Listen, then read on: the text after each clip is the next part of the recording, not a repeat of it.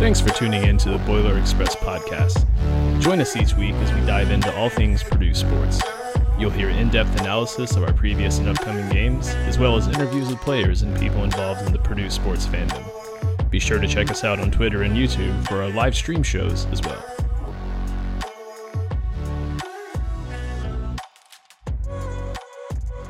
What's going on, everybody? Welcome back to another episode of the Boiler Express podcast.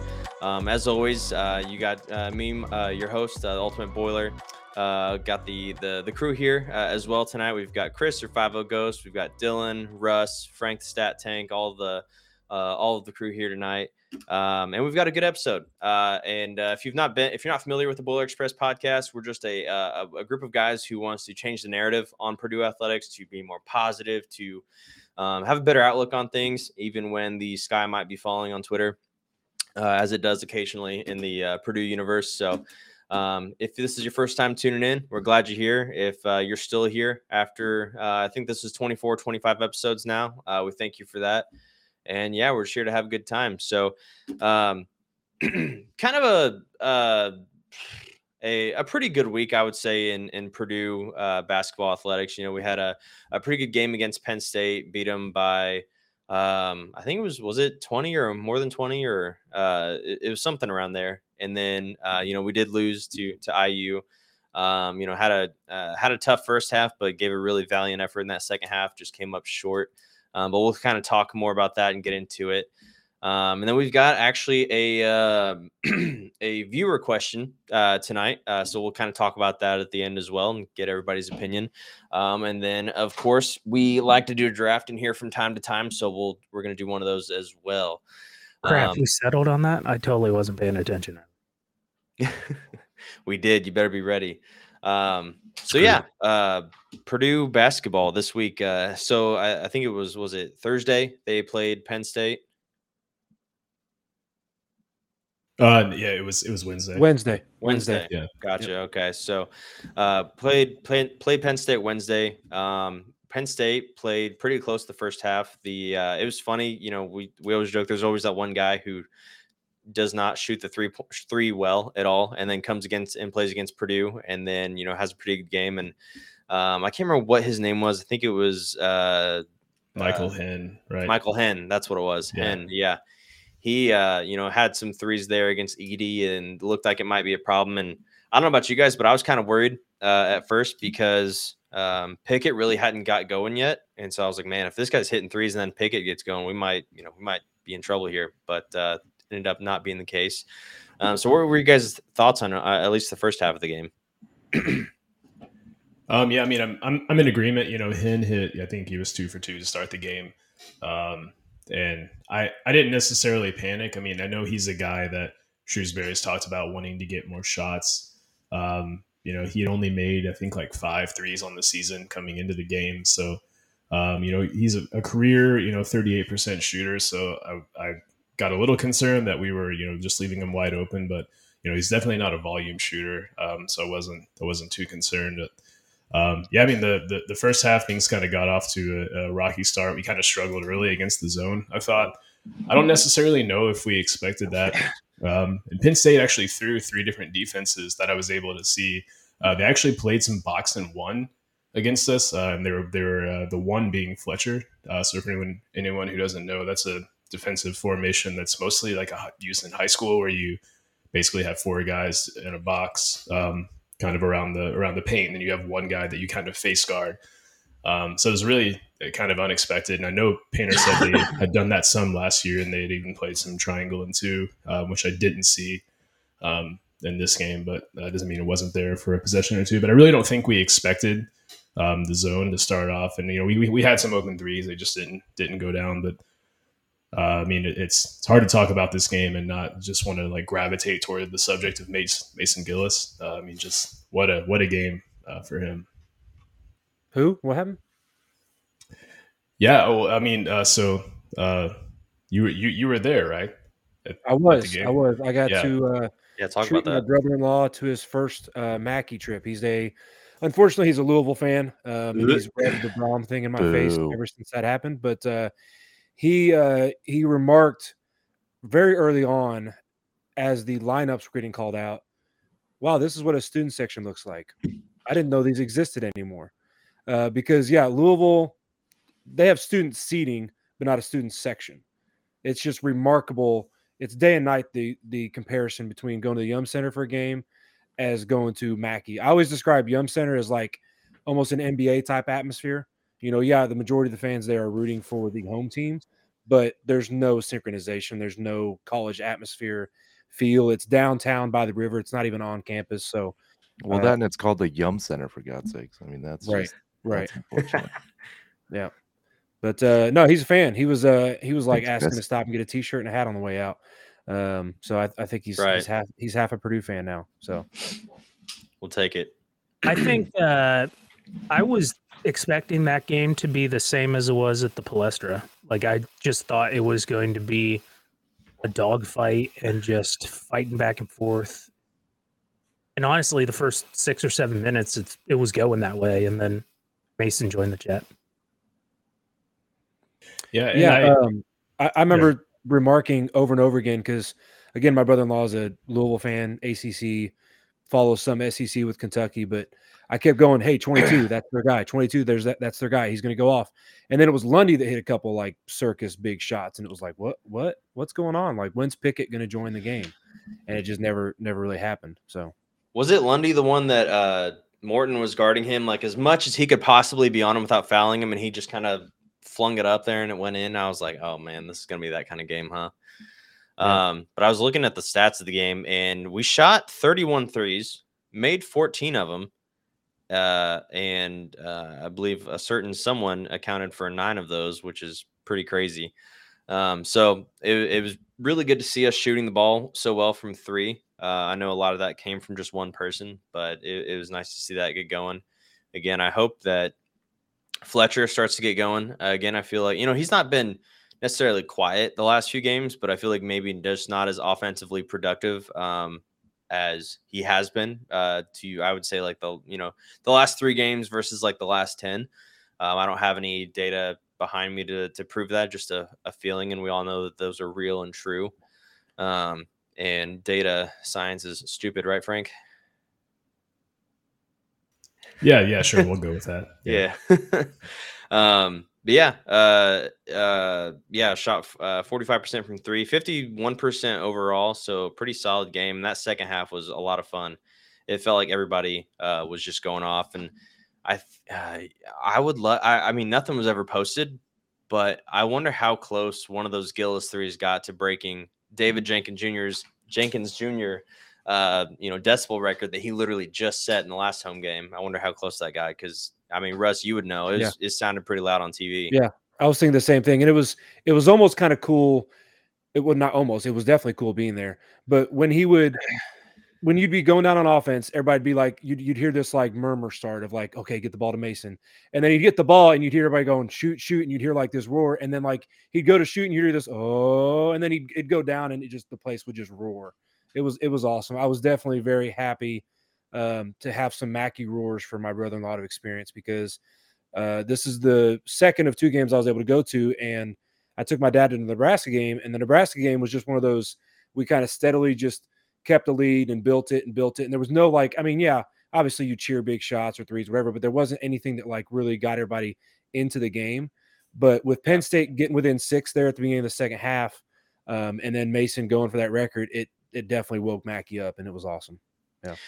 Yeah, I love the sound of like whenever somebody goes for a 3 and you just hear everyone kind of gasp, and they're like, and you like almost see everybody freeze, and then it goes in and you just see the whole place erupt. That's probably the coolest part of that experience. Yeah. Well, I couldn't help but wonder the entire time if Gillis knew, what was on the line and what was at stake. And no shame, but I did listen to his interview on Field of 68. And from what he said on there, he didn't know until after the game. Until Robbie actually came up and told him that he had broken the record. And I honestly believe that because knowing Painter, he's not going to be the coach that's on the sideline saying, hey, you're 1-3 away from breaking the record, right? Because he's a coach who wants to manufacture a high quality shot every single time. We have the ball. So I'm not thinking he's the type to try to try to push that. Now, he did say once he got hot, they started running plays specifically for Mason, which, that happened in the second half. But and just going back and rewatching that game, I can't help but wonder if part of Penn State's game plan was to just leave Mason open, because his first 4 threes were wide open, and then they left him intentionally to go double team either Edie, or in one case it was Lawyer. So I don't know I don't know how to differentiate between blown coverage and, okay, we're just going to leave this guy open. But I mean, and the second half that we were able to get him open on some interesting like baseline staggers and whatnot, where, two guys are trying to stay with Edie and no one knew who was switching where. And you had like 3 guys on Edie and Morton and Gillis wide open in one play. So it was a great job of Painter identifying that, okay, Mason's having a night tonight, and then running plays specifically for him to get him shots. Which I find really interesting that Painter does that. Not that it's bad, but Painter is just such a like, where's the data? Where's the data? Where's the data? Kind of like idea, like why they were shooting so many threes and continue to shoot so many threes when they were going through that 6-7 game rut or whatever it was. When that guy called in, he said, there's not a big enough data, sample to say that we shouldn't shoot threes. So I guess just not, I don't know if interesting is the right word, but I guess cool just to see that Painter still goes with like his gut as well. And it's not all just numbers and statistics, that, he sees somebody getting hot and he'll make that change or kind of implement some more things into the offense as well. I thought that was cool. And, Zach Edey had a very a quiet 18 and 13 still, which is insane against Penn State. And honestly, though, in that second half, I was getting kind of worried, and it's funny to say, worried's not probably the right word, but I was just like, what's going on? Because at one point we had like a 28-point lead or something like that. And I swear I blinked and it was down to 16, like in 2 seconds. But it was good to see those guys kind of experience that run and, stick with it too. So. Yeah, that was actually my second note after the Mason Gillis notes, was that Edey on an off night had 18 and 13 and on 7 and 9 shooting, and it was his most efficient game of the year. Frank mentioned that. It was his most efficient game of the year. It was only overshadowed by a guy literally setting a school record. So, and he was still player of the week in Big Ten, tying Biggie's mark at 6 in a season. He's still at 19 double-doubles now in the season, 9 behind Biggie's season record. So, yeah, Edey still got his, even with Gillis having a record game. 100%. Yeah, and it's like you don't even necessarily. I don't. Now that I think about it and have said it, I don't even know if we can call it like an off night, because it really wasn't an off night. It was just that we were doing so well against Penn State. He was just able to sit more, which was cool to see. And it was overshadowed by Mason. I think if Mason hadn't done what he did, I mean, one, we might not win as easily, but two, Edey probably produces more points. And I don't know about you guys, but I thought Gillis was going to go off for like 35, because I think he got to 29 points pretty quickly in the second half. It was like, I'd say 8 or 9 minutes left in that second half, or he broke that record with a lot of time left. So I was like, oh my God, how much is he going for tonight? Well, I think he hit his 8th 3, and then there was quite a stretch of time until he got that 9th. And a certain someone, sent a message to say that he had broken the record before I saw it on TV. So that was really cool. That was really cool. His 9th 3 was with 5 minutes left in the game. Yeah. Okay. Yeah. So my wife thought I was like a psychic, because I said, I think he's going to break the record right here. And sure enough, he did. Yeah. So, then I had to come clean, but, it was just a well executed game. I mean, and that's really the difference between, I look at our road win in Nebraska, and I look at that game, and, Penn State played a pretty similar strategy. I mean, they were selling their soul to double Edey, and, if we make 3 or 4 more shots against Nebraska, it's not a game. We just had an off shooting night. And that's really, I mean, Gillis was wide open on all of his shots except for one.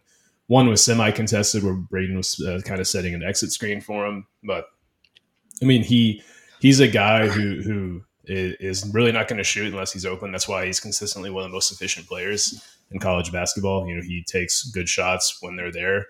And I just, it was so nice to see him, because he does all the little things to help us win. And sometimes it doesn't show up in the way in the, the metric of scoring, but it was just good to see him just have a night. Yeah, and the absolutely. teammates were celebrating it. The post game interview with Robbie Hummel, Robbie was, had nothing but positive things to say. You could tell there was. I'm sure he was a little bitter, but he didn't show it at all. He's definitely very proud of Mason, and I just think the entire Purdue fan base was it was just kind of a heartwarming moment, honestly. Yeah. Yeah, they had mentioned, all the adversity he had gone through with his injuries and things like that, and that's something that I didn't necessarily even think about or put two and two together. When they had brought that up. So yeah, I was super happy for him. But kind of going into the IU game, and Frank, you'd brought this up a couple times. What's up, Russ? I just got one question about the Penn State game. It's really random, but it really ticked me off at the time and was obviously overshadowed by how the second half went down. But how dumb, and maybe you guys can explain to me how it was explained on TV, because they didn't really explain it in the arena. How dumb was that shot clock violation at the end? Yeah, we got punished because they started the clock late. Yeah, because to me, that's like, of course, we're going to get the shot off before the end of the shot clock violation. Usually, but yeah, we're going to wait until the end to take that shot because at the end of the half. So that's like in football, if you scored a touchdown, we're running the extra point team on the field, and then they said, wait a second, we're going to set the clock. Oh, hey, the play clock should have been 5 seconds lower, so it actually was a delay of game. We're going to go back and run that play again. Like, that's makes no sense. Like, the athletes are looking at the scoreboard and looking at the time to know when they got to take that shot and go. So yeah, and so to kind of recap what happened, just for anyone who doesn't understand, we inbounded the ball and a certain amount of time elapsed before they actually started the shot clock, and so it was an offensive rebound, actually. I think it was an offensive rebound. And then they didn't reset the shot clock in time, so 3 or 4 seconds had gone by before they reset the shot clock, and so the shot clock had technically expired in the sense of real time, but it didn't actually expire on the actual score or shot clock because some time had elapsed before they reset it. And so I think, what was it, a foul, right? And then it ended up being Penn State's ball because we actually didn't get a shot off in the allotted 20 seconds. But guys aren't getting the ball and then looking up at the shot clock and saying, okay, let me make sure it starts before anything happens. It just doesn't work that way. You glance up, you say, oh, I have 12 seconds. I got to do something. It's just so yeah, I mean, we ended up, didn't we get a steal? And that's what led to the, regardless, ended up kind of being a moot point, but that could have easily been a 6-point swing. Yeah, luckily they didn't get a bucket off of it for sure. Yeah. So yeah. But what I was talking about earlier though was Frank, a couple times during football season you'd brought this up, so I wonder if you feel the same way about basketball, in that you talked about the beginning of the season. You don't think we would have won X game if we had beaten, Penn State and Syracuse to start the season. So do you think that because we beat Penn State and beat them so well, do you think that kind of played into maybe the lackadaisical start, or not as strong of a start in that first half of the IU game? So is your question, did the struggle starting kind of kickstart us into playing well?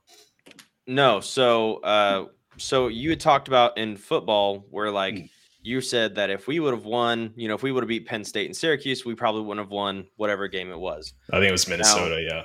Yeah. Now in basketball, do you think that because we won against Penn State and won so well, do you think that set us up to come out kind of lackadaisical out of the gate? I see. So kind of the reverse against Indiana. Yeah. Well, I mean, Painter's talked about it a lot, in that, winning masks your mistakes, and it's just human psychology. You can make a mistake and say, well, we still won. Now, I will say, I think this team has less of a problem with that than maybe last year's team did. Because last year's team, they would make a lot of mistakes and still win, and they come back the next game and say, well, we clearly haven't learned anything. I think there's a lot more maturity on this team than last year's team. Guys are older. We're just a more experienced team. Yeah, I mean, it would be hard to say that just having a winning streak in general, doesn't make you feel a little confident, maybe a little too confident at times. But I would say that yes, it probably played some role, but not as big of a role as what would have happened with previous teams, I think. Gotcha. And it was interesting that you asked that, because I actually was talking to someone earlier who was on a staff at a D1 basketball team, and said some of the worst post game chew outs by the coach took place after wins. That they would win, and the coach would get in the locker room after the game and just chew out the team. Like, you made this mistake, you didn't play defense. We got lucky, the shot didn't go in, and it was like, well, we just won. But so, like, a coach has to have that mentality. They have to say, like, okay, we got lucky. You messed up. That didn't go right. That didn't go right. But when I look at just a perfectly executed game, Minnesota comes to mind. Our last game against Minnesota, I mean, we were playing like it was a 2-point game when we were up 20. So, but yeah. I do think, I mean, it's hard to say it didn't play a role, but to what extent is the question. Yeah. Yeah, I definitely think, kind of transitioning into the IU game a little bit, I think you could tell, like, the nerves got to some of the guys, especially like Fletch and Braden just kind of looked a little skittish. And credit to IU playing some really fortunate defense, if you want to call it, because there was it was brutally beating the crap out of each other to start that game, more one so than the other. But all in all, no, I think that, and I don't think that the guys were intimidated by the tight defense. I think we played a little bit of the, hey, that should have been a foul. What's going on? And then when we were getting kind of some ticky-tack fouls when we were on defense, I think that made guys a little nervous to play a little bit more aggressive because they were going to get called. So I think it was just kind of a perfect storm of stupid there for a minute. And just things just didn't materialize in the first half. But the second half, it seemed like Zach got everybody calmed down, especially what hit first 8 points in the second half, and just kind of back to basics, so to speak. Yeah, you could see how frustrated Edey was on his face and how ticked off he was, especially, with those early fouls and, that offensive foul / flop by TJD definitely was frustrating him. But he was even able to come back in the first half with those 2 fouls and still provide a little bit of production and leadership without picking up a third before halftime. That was big. And then obviously the way the team came out in the second half, it showed that we were the best team in the country. We still are, even though we lost that game. Mm-hmm. And that's what the pollsters thought as well, that they actually got it right. They didn't punish us for, a losing streak. They still looked at the product of the whole body of work and said, yeah, this is still the best team in the country. So, yeah. Yeah, and actually, I mean, very small sample size, but I've had 2 IU fans say that after that game, they have more respect for Purdue than they did before that game. Like the way we were able to stay poised and come back and not give up. And I was talking to one coworker today who said that in his opinion, he was concerned about IU with how easy Edey was able to just go and get a shot in the second half. I mean, it just seemed like he was scoring at will for that just stretch in the second half. I mean, they really couldn't do much to stop him. But I think, we played a tough first 10 minutes. I think the emotion of it got to some guys. I think that we weren't necessarily expecting the level of physicality that they brought. I think guys were a little confused. I know there was a couple shoulders and elbows that didn't get called, and guys were getting blown up on loose balls and things like that. But I mean, you got to be ready for that kind of stuff, and they know that. I mean, I'm preaching at the choir here, but I just think that it was IU playing an unreasonably good first 10 minutes and us playing an abnormally bad first 10 minutes. We just kind of dug ourselves into a hole that we really couldn't get out of. But to be a 3-point game with 2 minutes to go, I think it is impressive. Yeah, we were down 15-ish points for quite a while. So I think it shows the resilience of this team, and it's odd, but there's not this like sense of panic that I feel like I'd normally have after this game. Like I'm like, nah, these guys get it. They really do. And in that the press conference, despite what some media personalities had to say about it, I felt that was great. Because Edey's right. The game is not won or lost on one possession. Every possession matters. We had careless turnovers. I mean, he he said every guy on the team has 3 or 4 things they could they'd want to do. And to me that that speaks volumes about leadership, to say like, hey, it's not his fault. Like, yes, I mean, I don't know how many assists he had, but Braden played a good game. He didn't score in I think bunches, 9. but yeah. So I mean, like 9 No, assists. sorry, 9 was Penn State. 6. 6 assists, on Saturday, yeah. and almost 1 said turnover. PlayStation. I heard it. Oh, They just you can't fault a guy who had 6 assists and 1 turnover, and the game's not won or lost on the last play. It's not. And you'll never convince me Brayton otherwise. took responsibility for that late turnover. Like that's He did. the thing that said media personality can blow out his. I'm glad we're Like- not saying that clown's name, because that's what he is. Yeah. He's a clown. Yes. Yeah. I take back my tweet about wanting him to unblock me. I tweeted him asking him to block me, and he still hasn't. Call him a nerd or something. It's because he gets about 10,000 of those a day. Right. But no, I think that it was twofold. Braden showed a lot of maturity, taking responsibility for the less turnover. He didn't make any excuse. He said, I got the ball to him late because Ethan was open on that that first time down when they ran that same action. And then the second time he was open, but it wasn't as long. And for him to take the responsibility there shows a lot of leadership in Braden too. And then Edie, obviously, we heard everything Edie had to say.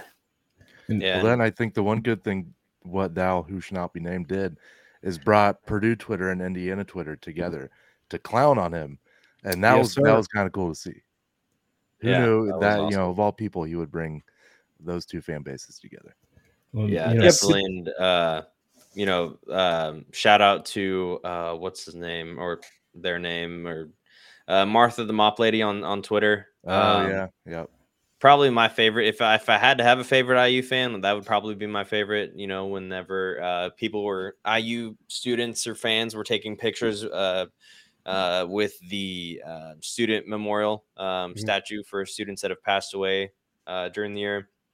They not only did they call it out and say how despicable it was, but then they also made a donation to the Purdue Alumni Foundation to go towards specifically that. So I thought that was pretty awesome. But I had one more thought though on Braden, and man, because I didn't get to watch the game. I had a friend who they're having their first kid in a couple weeks, so he had they called it a dadchler party, dadchler party. And so I was driving to that, and so I didn't get to watch it. But man, hearing that his 1 turnover was that last one in the final minute of the game or minutes of the game in that really important possession.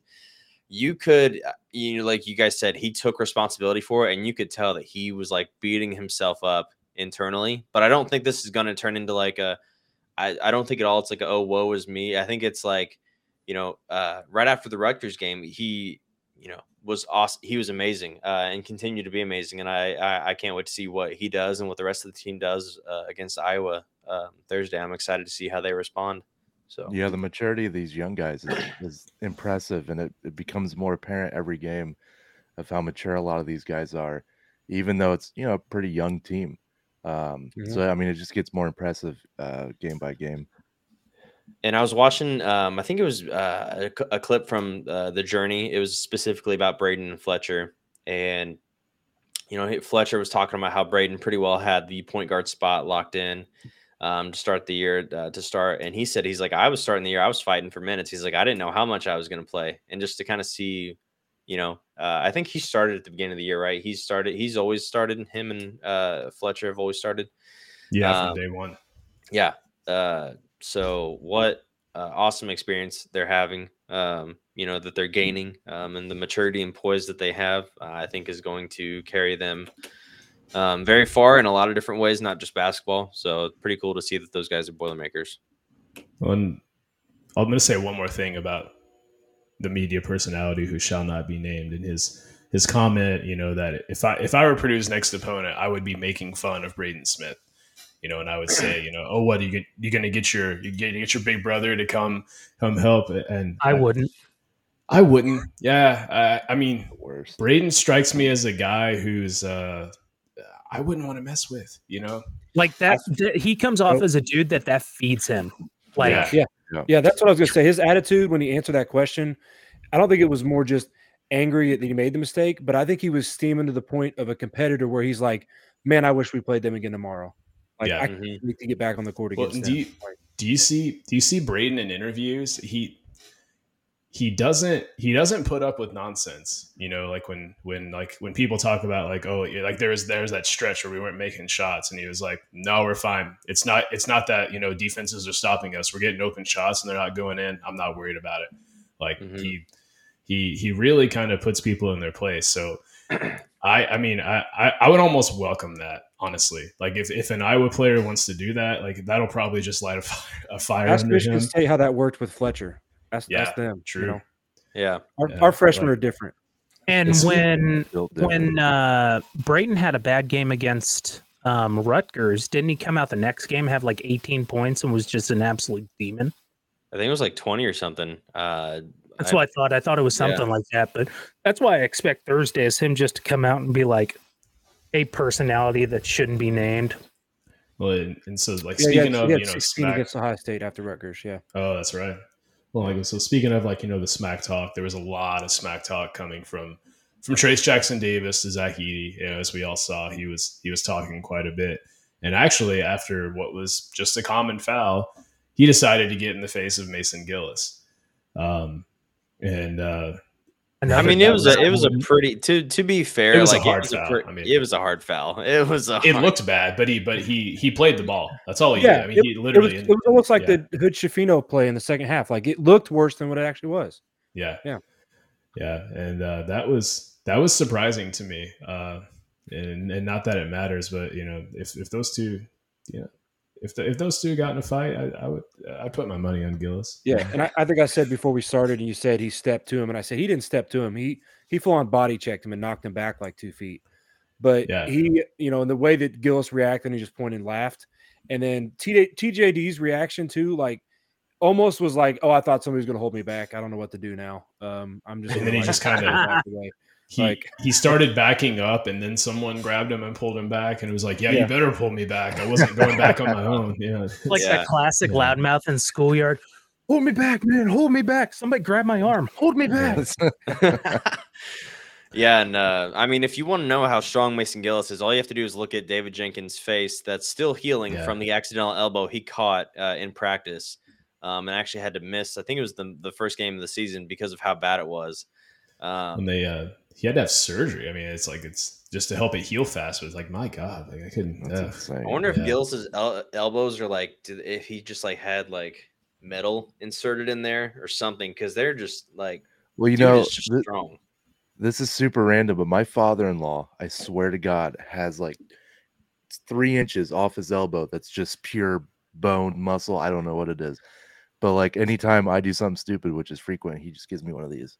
He's just like, "Hey, listen, shut up." I'm like, you got it. So Mason may have that. Yeah, the people's elbow. That's what it is. Yeah, that's probably what Mason has. It's the engineering department, man. They're crazy. They built Haas a whole new arm. At least they tried. I don't know if that they tried. They tried their best. Well, so someone mentioned the ghost foul on Jalen Hood Schifino, and I have a controversial opinion about college basketball, and that if someone is injured to the point where play needs to be stopped, there should be a mandatory amount of time for which they have to sit on the bench. And the reason being is like anyone who watches college basketball knows that the crowd makes a difference, momentum makes a difference. And Purdue was on a run at that point. Braden kind of, ghost swiped at the ball, caused him to, alter his stride. There was no contact whatsoever. He goes down, boos are raining down. The place is going crazy. Mike Woodson's going crazy. He's on the ground, writhing in pain. And so they didn't show it on TV, but when he got up, to walk off the court, there was a huge eruption. The place goes crazy. Then he comes back in the game, the very next possession, the place goes crazy again, all for nothing. Yeah, he hits a bucket the next possession. He's the one that scored the next. Yeah. I just think that I'm not saying people are out there faking injuries, so I don't want to be like, but I'm saying that it opens a possibility for people to do that. Chris will say it. I second Chris. Yeah, they're definitely. Well, let's just be glad it was drinks falling from the ceiling and not actual objects that could knock somebody out or kill somebody. So I mean, Yeah, what kind of class act is that? pick your poison at Assembly Hall because you never know what's falling. So what was it that actually humans with happened? as steep as that those seats are? Dude, one So stumble. things and were you're threw on the center court? Yeah, that somebody actually threw a happened? drink or something after like a foul call, I think. Did they have to announce over the PA system to not do that? Yeah, because it was going to be a technical if it did. Well, If none I of was a them can Purdue read, fan- so it wouldn't know. Yeah, that's true. If I was a Purdue fan, I would have like sacrificed myself and threw something. Sit Duck, down and be in the like, You would have corner. worn an IU shirt, thrown it, and then like quickly like switched. just yeah, I don't know. Is this guy nerd? Yeah. Nerd. Oh man. And so did you guys see kind of this week, you guys know the account Big Game Boomer, right? I blocked always it, does but all yeah, I know the- what you're talking about. Unfortunately, So he actually came to the Penn State Purdue game this past week, and Isaac Romig, shout out Isaac, he did a face reveal, took a picture with the guy that runs the account. And he said, I think, what did he say? He said that Purdue had the better student section, but IU had like the better atmosphere or something like that. Whatever. It was, I can't remember what it was. But I said IU had a When better you smoke campus or meth. something. Oh, better campus, but Purdue had like the better like atmosphere or student section or something related to basketball. But that his whole thing is just like reaching for us Yeah. to be pissed Clickbait. off. So the Penn State Clickbait, game that's was what the like kids nuts. The call it. crowd was You're right. crazy loud, and he has Purdue's student section rated at 18th this week for like top student section, what the methamphetamine is going on around here? with Again, Iowa clickbait. State at number 1. I guess after What? they beat Kansas, but Oh. whatever. Boo. Speaking of Iowa State, dumb. we've got a couple big games this week with Iowa and Northwestern. Nailed it. Yeah, I'm not sure which one Correct on the scares me more. transition. I like it. Yeah. I'm Is not the sure which North- one scares me more. Is Northwestern at Northwestern? Yeah. Yes. Iowa at Yeah. home on Thursday, at Northwestern Sunday. I mean, I'm always gonna like at home versus away, even though we've Defense. played pretty well away as well. So Iowa's the second rated offensive efficiency in according to Ken Palm. But what? Sorry, I don't have Their it defense is ranked 150th. exactly there. Well, so they're ours like is our, pretty so they're much. like Purdue last year. much at Ish, worst. yeah. But I was the one team in the Big Ten that we could be up 30 and I'm not comfortable. Just Well, because of like the history. history we have with them. It goes all the way back to Rick Mountain for me. Yeah, that was one of the I was at that game. It was like deafening roar during halftime when Rick Mountain came out. We were up 17. We weren't missing in the first half, and then they were the team that kind of exposed the inability of Purdue to break a press that year. And like everyone started pressing us every single game. I mean, there were so many games that season where it was like, hey, we're up 15. Up here comes the press, and now the lead goes away. It was a crazy thing that season. But there's that game I think about last season where we had the number 1 ranking on the line for the first time in school history, and then all of a sudden Keegan Murray's not playing, and it seems like we're going to have a cakewalk, and we get a lead and they press us and they come. I mean, it's just Fran McCaffrey's a good coach. I mean, all jokes aside, he's kind of a quirky guy, but he's a pretty good coach. I love the jokes though. So you said we were up at 17 at the half, right? And then they came back. Rick Mountain night, yeah. Yeah. So according to Cobra Stats, if you guys saw that post that I shared, Purdue, post. there has to be 9 minutes and 50 seconds or less for Purdue to be guaranteed a win, up 17. So fun fact, and 20 points or more for us to like have the best probability to win. So Like it. I saw that and I was like, wow. So you talked about the Rutgers game last year too. We were up by 1. There has to be 0 seconds left for us to win the game, or for like us to, or for a Purdue lead to be safe, I should say. Shouldn't say to win the game. But this has been by opponents since 2010. So one point is like no time left. 2 points is no time left. 3 points is 4 seconds left. And then if you look it up on Twitter, it goes all the way up to 21 points is actually where we're safe. So I guess there is some merit to Purdue fans feeling like we need to be up by 20 for us to like relax during the game, which I found to be kind of funny. I haven't relaxed since childbirth being a Purdue fan, so we could be up by 100 and I'd be like, nah, you never know. My doctor actually was like, you need to stop watching that shit. Listen, I was at the beginning that being a Purdue fan shortens your lifespan by at least like 5 to 8 years, give or take. It really I'm does. not a doctor, but that's my I remember taking my buddy to the Purdue IU game. This was Brahms' first year back in 2017. And we were up 31-10, I think, in the fourth quarter. And he was like, man, you guys kicked our butts this year. Like, it's over. And, like, we still won that game, but then they scored 14 points like that. And it was 24-31. And I was like, Jesus Christ, shut up. Yeah, my wife said that same thing at her first game. I don't know what game it was. You guys have great memories. I don't. But she was like, we're up by a couple. And she's like, well, by 14 points, there's the ball game. I said, you don't know. Don't ever say no that. idea. He'll drop kick you right out of your seat. Exactly. Stop it. We're up. Wasn't that Nebraska this year, Dylan? The Nebraska game? Yeah. Yeah. Okay. That was it. Yeah. But to talk about Iowa for a second, I mean, the main thing that sticks out from a personnel standpoint is Chris Murray. Like, probable first round pick. He can seemingly score at will. It's like, the only time the shot doesn't go in is when he just decides he doesn't want it to go in. I mean, it's just he's a walking bucket. 3-level scorer, 35% from three. He's got great size, great speed, 6'8". I mean, it's just a tough guy to contain. But one guy, who Iowa has used, particularly on the defensive end in playing us the last couple of times, is Josh Ogundele.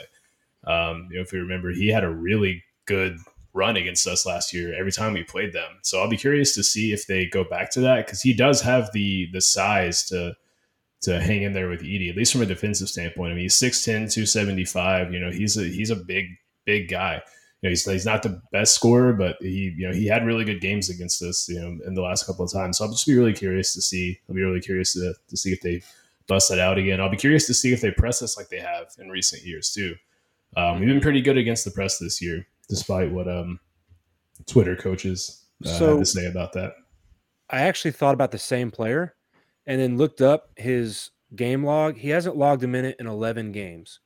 So I don't know if he's injured or if he's just found himself out of the rotation, but I think the chances of that are much lower now. I did not know that. Well, he's not a high minute guy. He wasn't last year either, but he played against us. Mm-hmm. You think Tucson's going to transfer back to Iowa for one game just to have another game against us? Yeah, he is injured. I just Googled it. Sorry, I was that's I was fine. looking I get it. I get it. No, I'm just nailed it, Damon. Yeah, no. The audio is just a little. Yeah, it's delayed. Yeah. Oh, there's the joke. Oh no, punchline. Which games makes y'all more nervous, Iowa or Northwestern? Northwestern, for sure. Yeah. Northwestern always makes me nervous. I don't know. They're so damn streaky. They could play like crap against Minnesota, turn around, play us, and hit everything from the freaking lakefront. It's obnoxious. Nailed it. Hey. Well, and just the offensive and defensive duo of Boo Buie and Chase Audige. I mean, they can tear you up on both ends. I mean, so Northwestern, they're headed straight for the tournament. I mean, and I think will this be their second NCAA tournament? So I mean, that's a great thing. You have to be careful with them, because if you foul them, it's a hate crime and an old individual, because they've been there since Korea. Well, that's I'll never actually forget their first tournament run. They really got they kind of got hosed. There was a blatant goaltend that didn't get called, Gonzaga, where the guy went up through the net to block a shot, and how does that not get called? I just don't know. In the tournament, how does that not get called? But they're a Ken Palm top 35. You want me to start on officiating right now, Frank? We'll be here all night. Yeah, that's true. Yeah, it could go forever. But Ty Berry's playing really well for them too. Special on officiating. special. Yeah, you get it. Robbie Barron is a guy I'm worried, who might give us some problems from Northwestern too, because he's really good. He's really good from three this year, so he's got the size at 6'9", and they get them involved in a lot of pick and pop action, and that's something we've kind of struggled with a little bit at times this season. So, but What's their size down low against Edie? I mean, he's kind of their starting for. I mean, they do have Matthew Nicholson at 7 foot, but he's not a significant contributor on offense. But from a defensive standpoint, I'm confident Edie can take anybody one-on-one. So I think what you'll see is the Nebraska kind of throw the kitchen sink at Edie and make somebody else take shots. Yeah, that's what I was thinking too. I'm glad you said that too about Nebraska. Do you guys remember a couple of coaches shows ago? And Painter's been talking about all year how they can watch tape on the other team, they can prepare for what they're going to do, but they've never seen anybody like Edie, so you don't really know what they're going to do until the game starts. Mm-hmm. And so many of these teams that we've played this year, including Penn State on Wednesday night, they decided let's double and triple team this guy in the post when they aren't used to double or triple teaming a post player. And so their rotation is not as good. And that's why a guy like Mason Gillis has a record-breaking game. Nebraska, though, he said, is pretty much the best team that we've seen this year on their rotations after doubling the post. And that's why it was such a closely contested game at their place. Yeah, they double like 42% of the time in the post or something like that. Yeah, they were used to it. So, but Penn State got exposed because that's not something they always do, and I think that's why they kept switching up and trying box and 1, triangle 2, whatever that they could do to stop it. It's also why I think that like the first 4 minutes of a game, we just seem not out of sync, but it's closer than I like because I feel like Painter's like, okay, that's what they're doing. Here's the game plan. It's almost like a script in football where you just kind of go in, see what they're going to do, and then adjust around it. Yeah. Well, I think that's a really good point that teams are forced to play differently defensively than they have to because Edie's not a normal player and you can't simulate him in practice. And I think that that's why Penn State struggles so much.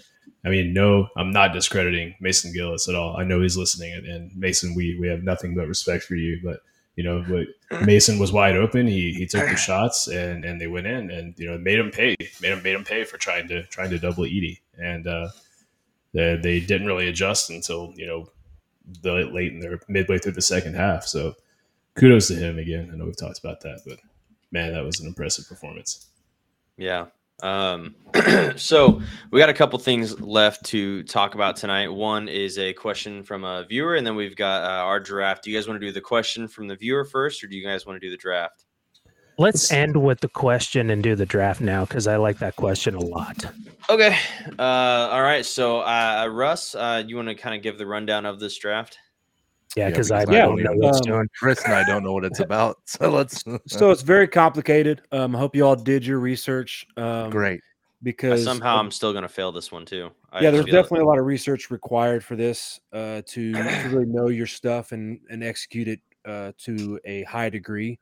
So with the big game coming up on Sunday, our boy Karlaftis playing in it. We decided let's do like kind of a fun draft and do a food style draft. So of course, Southern Indiana shit was that. Old Karlaftis. So, anyways, so we're gonna do a food draft. I was a little bit inspired to try a local place. I hadn't tried AJ's before on Wednesday night, and so I was thinking about food and eat AJ's. eat AJ's. Hashtag not sponsored. AJ's. Yep. So we're gonna do it. We're gonna do basically it can be Super Bowl, it can be game day, it can be basketball, football, whatever. Your game day spread, your go-to must-have foods. And I think we're gonna try to do 2 rounds. If it goes quickly, we might go to a 3rd round. Of course, snake style. I went ahead and spun beforehand, so we're not sitting here. Oh, son of a! I already wrote. Yeah, so I'm not participating because there's only 4 options on a Twitter thread, on a Twitter poll. So I'm not participating. So of course it's completely unbiased by me. I will offer my opinions. Well, good because you're old and it'd probably be like oatmeal or. Sorry, I couldn't hear you. My hearing aid wasn't turned up. What did you say? I'm sorry. All right. So number 1, first pick is Frank. Frank, you're up first, sir. Just game day food. Yeah, game day foods, and we can decide and there's some close ones, and we can decide whether it's the same category or whatever. Kind of as we go, we'll see what happens. Yeah, I mean, for me, football, fall time chili. Like I make a mean chili, multiple meats, simmer it for like I'll start it at like 8 a.m. To eat at noon. Just Yeah, like you got to have simmering. a bunch of meat in it. Oh yeah, for sure. Yeah, I was gonna do it, but damn it, you beat me to it. Yeah, already so hungry. chili, number one. No better answer. Chili's, baby back ribs, barbecue sauce. All right, so And cease and desist second letter. pick This is off with the no rail. warning is Dylan. What you Son got, of- sir? Oh, I get the second pick. Shoot. Should have been thinking why Russ was talking or by why Frank was talking, but I wasn't. I want to go a good cheeseburger, like a good like a not just like a no toppings or nothing, like a really well done, a griller who knows what he's doing cheeseburger.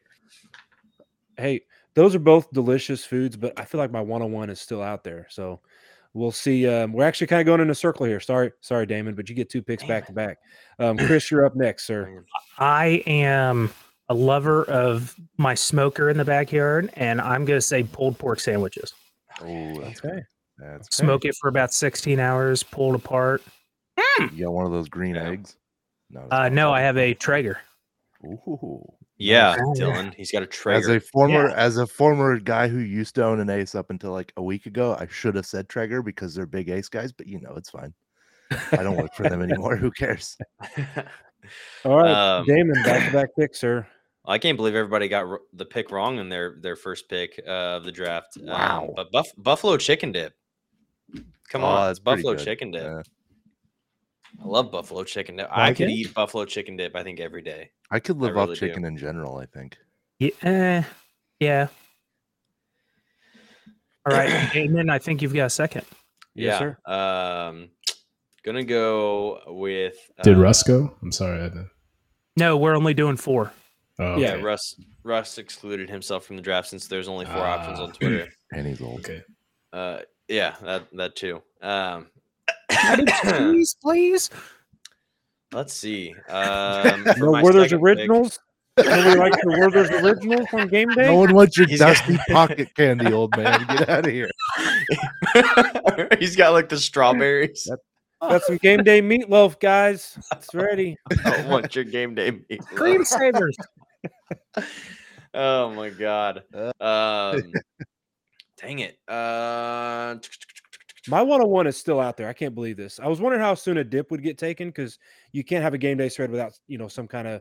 I'm not going to state other examples in case they get drafted, but you got to have that spread with some chips. I'm gonna go burnt ends. Burnt ends. Okay. Those are really Russ good. is asked to say like friggin' green bean casserole. It's not Green bean Thanksgiving, Russ. don't even Long bring this draft. back up. Green bean Chris was on the casserole. clock and I heard green bean casserole, so Chris gets green bean. No, absolutely not.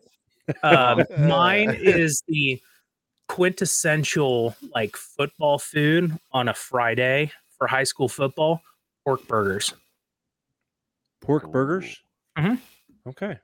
Yeah, we do because we've got the big pig plant up here. We do a lot of pork burgers, and like there's just a different flavor to pork burger than a regular hamburger. It's really good. Dude, I bet your neighborhood smells awesome. All right. Speaking of smelling awesome, Dylan, it's to you. Oh, Russ, I'm my sorry God. for all the old jokes and you come at me with a compliment. That's not how I'm this not. works. Oh, that's rude. Let's see. Chicken wings. Has anyone said chicken wings yet? There you go. I don't know how that didn't get taken earlier. Chicken Yeah, wings, yeah. man. Thanks a Good lot. old Dylan. chicken wing. Hold Gotta on, get in some bone chicken or drums or flats. Listen, you got to Flats. go in bone. Oh, he was Huh? saying, Right, he was saying but drums, drums or are flat. flat. Drums are flat, you dingus. Sorry, drums. I'm a drums guy. Built in. I'm a That's flat who's old guy. and can't Take the hear. little meat umbrella, dip it in the sauce. There Mm-hmm. you go. Meat umbrella. I'll have to remember that one. All right, this is actually going That's pretty close. close. I want to try to Tasty. go through one more time. So, Frank, go ahead and take 2 real quick here. Yeah, so I mean, wings was gonna be mine. In like an ideal scenario, wings for sure. Wings from Roosters, actually, the best wing place in my opinion. But since that already got taken, a well prepared steak, very well prepared steak.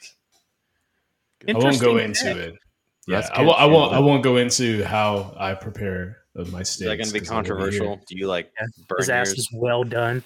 No, medium rare. politely But no, I asked mean him. it's a whole thing. It's a Okay. 4-hour endeavor Oh, to Jesus. cook steaks. Yeah. It All I takes know is Russ I'm a going to while come to hungry to do y'all's that, game so. day parties because you guys are like You guys are talking about like meals, not snacks. Like this is some good stuff. I mean, we should have a Boiler Express Tailgate. big game party. I don't think you're allowed to say the actual First weekend of name of the April. First weekend of April, we'll have a party. Yeah. game. So So one more I pick, get Frank. Go another real pick. quick. Yeah. This one's no one's get ready. No one's expecting this one. I love Brussels sprouts, so I'm going to go with Brussels sprouts. Yeah, I'm not sitting next to Frank at this party then. Gross. So the other three guys just thank you Dude, for the. yeah, the you third can I'm like round. done Burger for the Skinny, night, Frank. so I'll see you guys later. On the grill, man, some cast iron, like saute those things. That's a Yeah, skinny but your guy stomach's answer. gonna be singing the Brussels sprout blues later. No, you get used to it when you eat them. As much Frank's as got Everyone on violate Twitter Geneva bully Convention. Frank. look, I advocate for any member of the cruciferous vegetable family. You know, broccoli, cauliflower, asparagus. Frank's Brussels big sprouts. brain was- moment brought to you by that Frank. was a big word that my little brain did not commute. I mean, I just, Compute or Hey. commute? Did All right, did Dylan, real quick. clear it on we all know I'm charges or bad what? at words. We all Dylan, know. what do you have Did with he your get burger and released your from wings? prison? Dylan, what do you have with your burger and wings, brother? Ooh, a good coleslaw. I like it. Yeah, there you go. That was a thought for Controversial. mine for my pork shoulder, my pulled pork. I like coleslaw and some pulled pork. Okay, Chris, what you got? You got pork. You gonna do something else with some pork, Yep. or Yeah, probably because I'm a huge fan of these, but a really good Italian sausage with like Oh, yeah. peppers and onions on it. Mm-hmm. God, no, I'm hungry. It's And 10:30 at Chris night. was I'm gonna about to take go the eat sausage. something. All right, so Damon, wow, last pick. Man, I was so this whole time I've been thinking dessert, but then everybody else is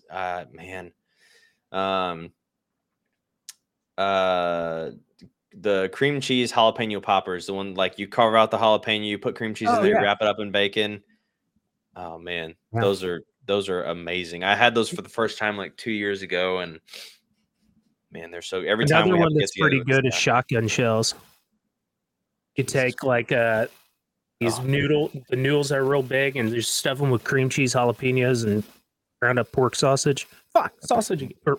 So now that it's over, I was a little surprised queso didn't get taken. You know, I'm thinking more There like goes a our game family day rating. spread. So some kind of queso. Put a beef in it. Yeah, I was thinking mac and cheese, but I already said buffalo chicken dip. Yeah. I love mac and cheese. Yeah. Oh, we got a Bronx, beeper. Hey, Yeah. I gotta remember Is that. that Frank? Frank messing around with some. No, it's me. I need one. How do you? What We'll the? talk. We'll talk later. All right. Yeah. All right. So we'll go ahead and go to the question now. We got the draft Oh, out yeah. of the way. I'll Yeah. post the results and we'll get that vote going on So Twitter. 10 or 15 minutes left in the show, so I think And then this will be a somebody's good way gonna to. bully us, and Yeah, because our so, picks. I'm used to Jay it Money. at this point. Jay Money never likes our picks. Yeah.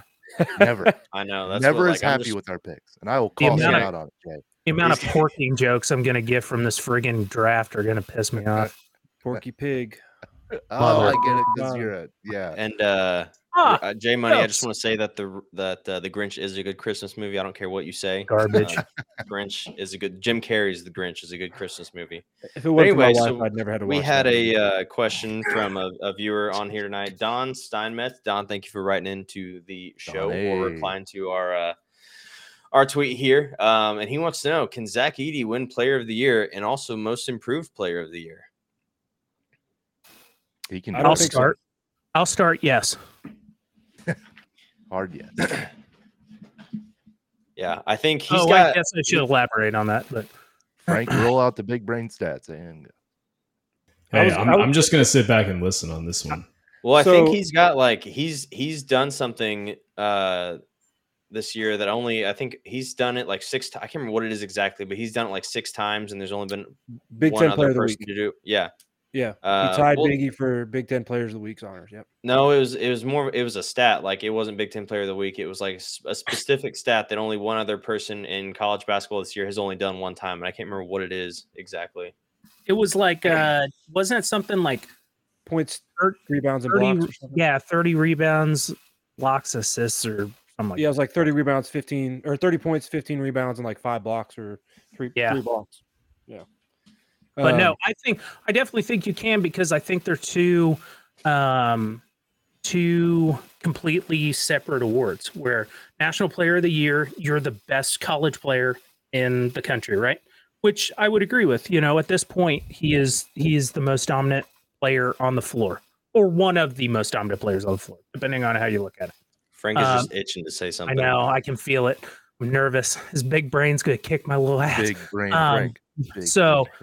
And then I think when you turn around and most improved player of the year, I think, you look back at what he's done leading up to this. Sure, some of it wasn't of his own making because he split time with Travion, but I think that statistically he's considerably better. His presence and capability has improved a lot. And I think now, sure, if you extrapolate his stats out for 40 minutes last year, they're pretty comparative, and I understand that.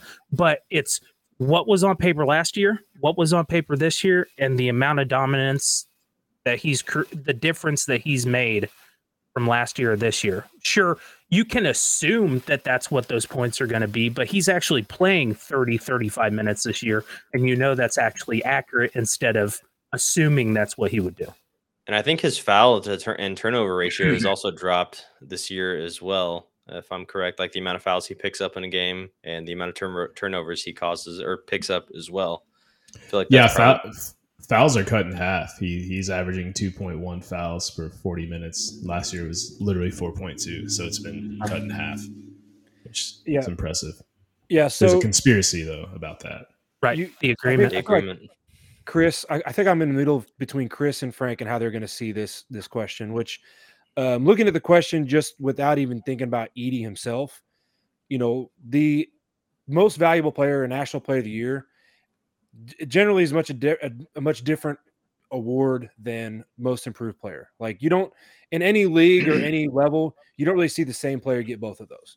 You tend to see those kind of separated. You think about the year like in the NFL where Adrian Peterson came back from ACL tear and won the MVP award. And it's like you're running back coming back from an ACL tear to put an MVP season together. You're obviously the most improved, but no, they gave it to Peyton because he came back from his little neck thing. And it's like, okay, yes, he was a good comeback player, but you're literally talking about your running back's knee and he won the MVP. So from that standpoint, I don't see him winning both.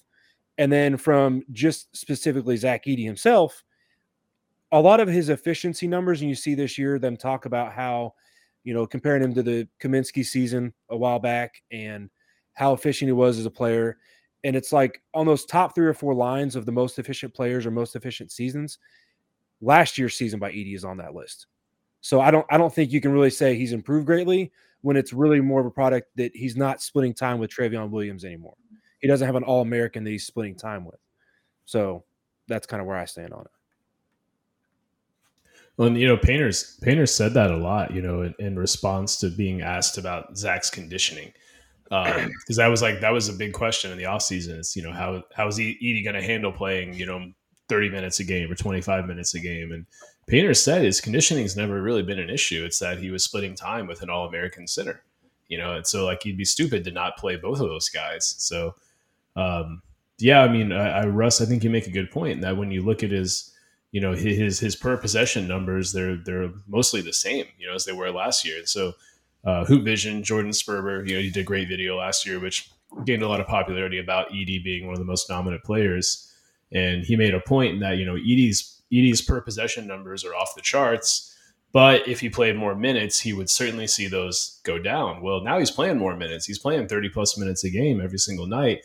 And he's putting up numbers that are comparable to last season. So from an efficiency standpoint, there's not a whole lot of improvement. He was really good last year from an efficiency standpoint, but he's putting up those same numbers and playing more minutes. So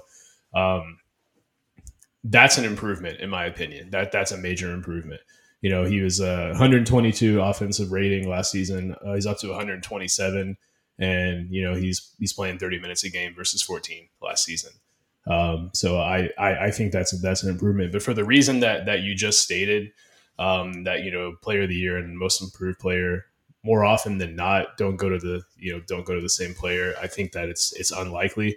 Could it happen? Yes. Certainly not out of the question. But I would have to think there's someone somewhere who has improved significantly more than he has, just from a probability standpoint.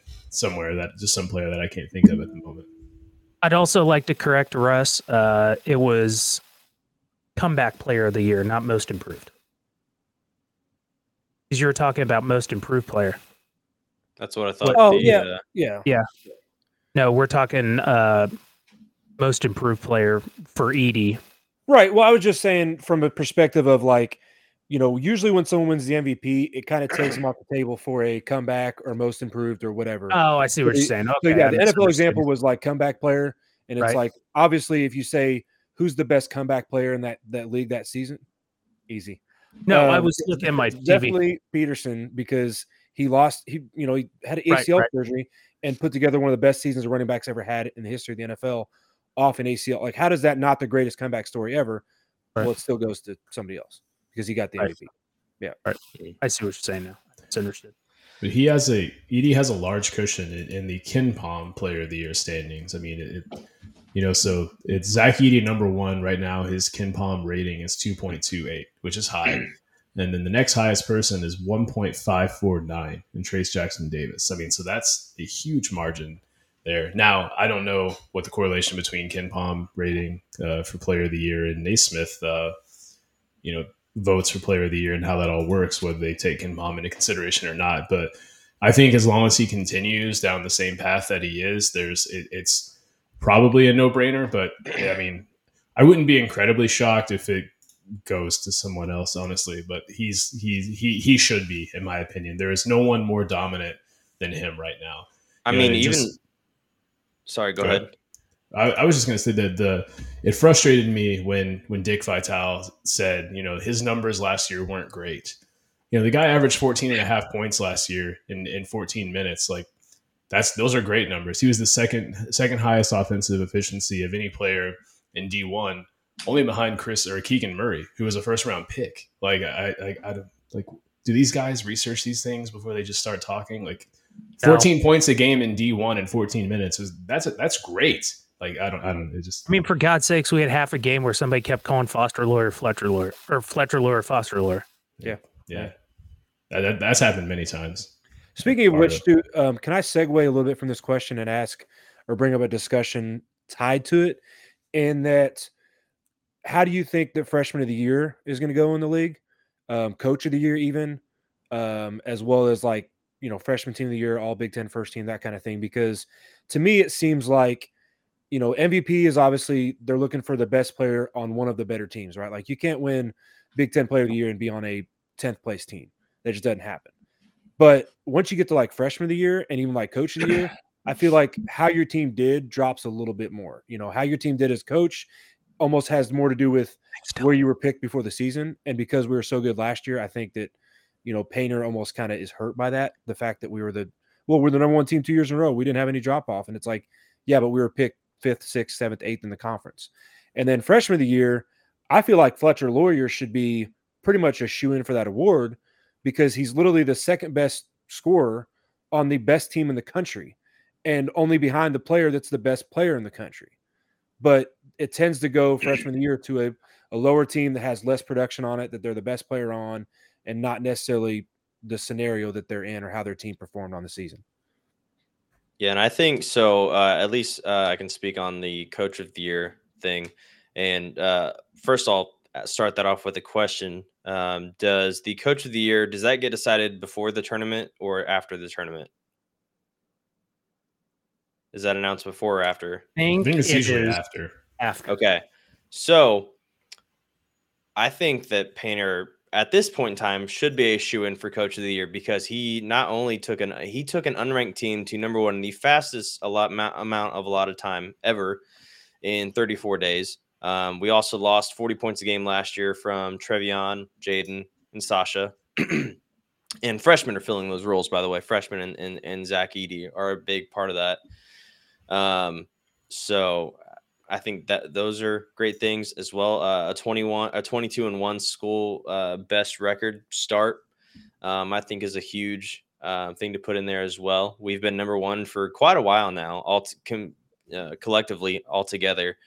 And honestly, I think if this comes out at the end of the year, I think it's really unfortunately because that's the Achilles heel or the thing that everybody looks at with Painter is that great regular season, okay, tournament tournament time. So I think for him to win Coach of the Year, it's going to have to be at least probably a Final Four or a national title for him to get that. Yeah, and Russ on the the Big Ten Freshman of the Year. I mean, it's hard to argue against Bryce Sensabaugh. It just is, in my opinion. Yeah, that's my thought. Fletcher is very good. I mean, Bryce Sensabaugh is playing 60% of his team's minutes, shooting 46% from three on 103 attempts. I mean, he's just a great two-way player. First round pick. I think he would give Fletcher the biggest run for his money.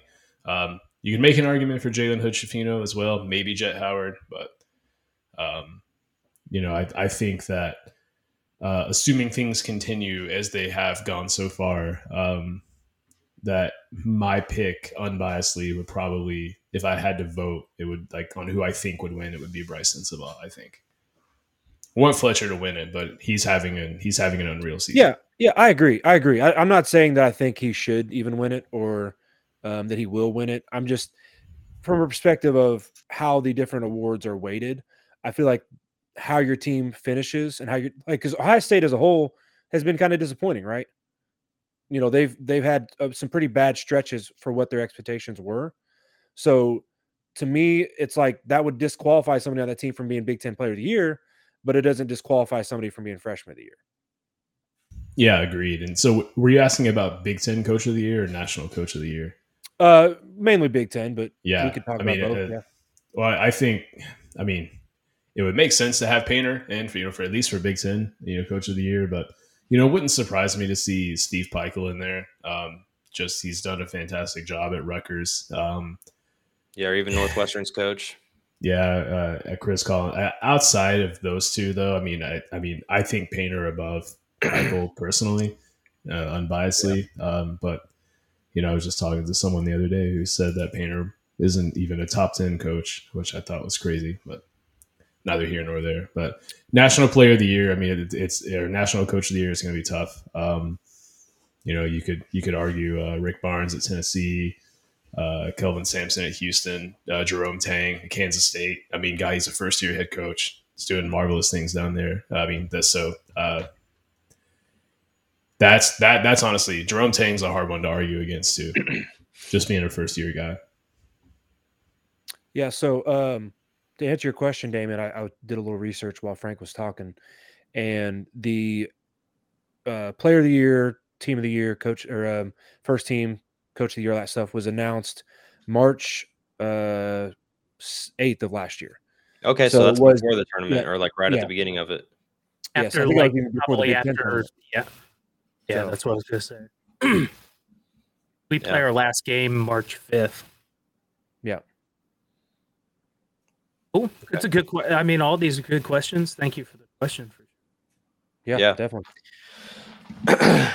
Yeah, so lots to look forward to. We're kind of on that last leg of the season, sitting at 22-2, which just looks awesome on paper. This is definitely, Matt Painter's best start in his career as a coach at Purdue, and it's just been a really fun year. And just fingers crossed it all continues.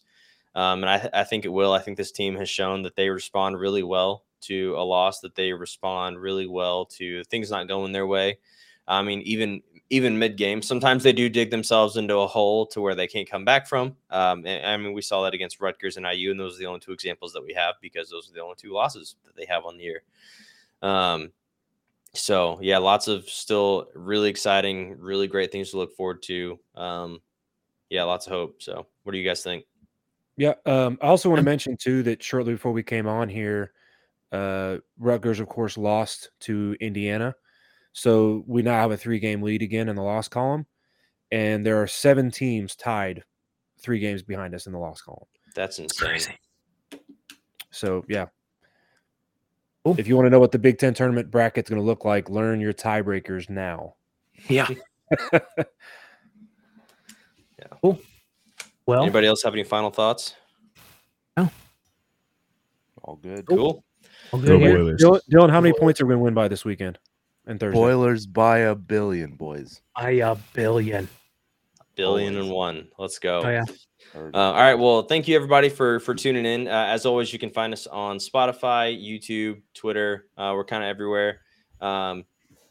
Again, if this is your first time checking us out, thank you for tuning in. Hopefully you stay throughout the whole episode. We've got some things in the work coming up as far as guests come that, we can't officially announce yet because there's still some things in the works, but pretty exciting stuff. And hopefully, come April, it'll be a really, really fun episode. So, lots of things to look forward to, lots of good basketball to look forward to this week. So hopefully Purdue can end the week 2-0 and boiler up, hammer down, and thanks for tuning in. Choo choo. Boiler up. Boiler up.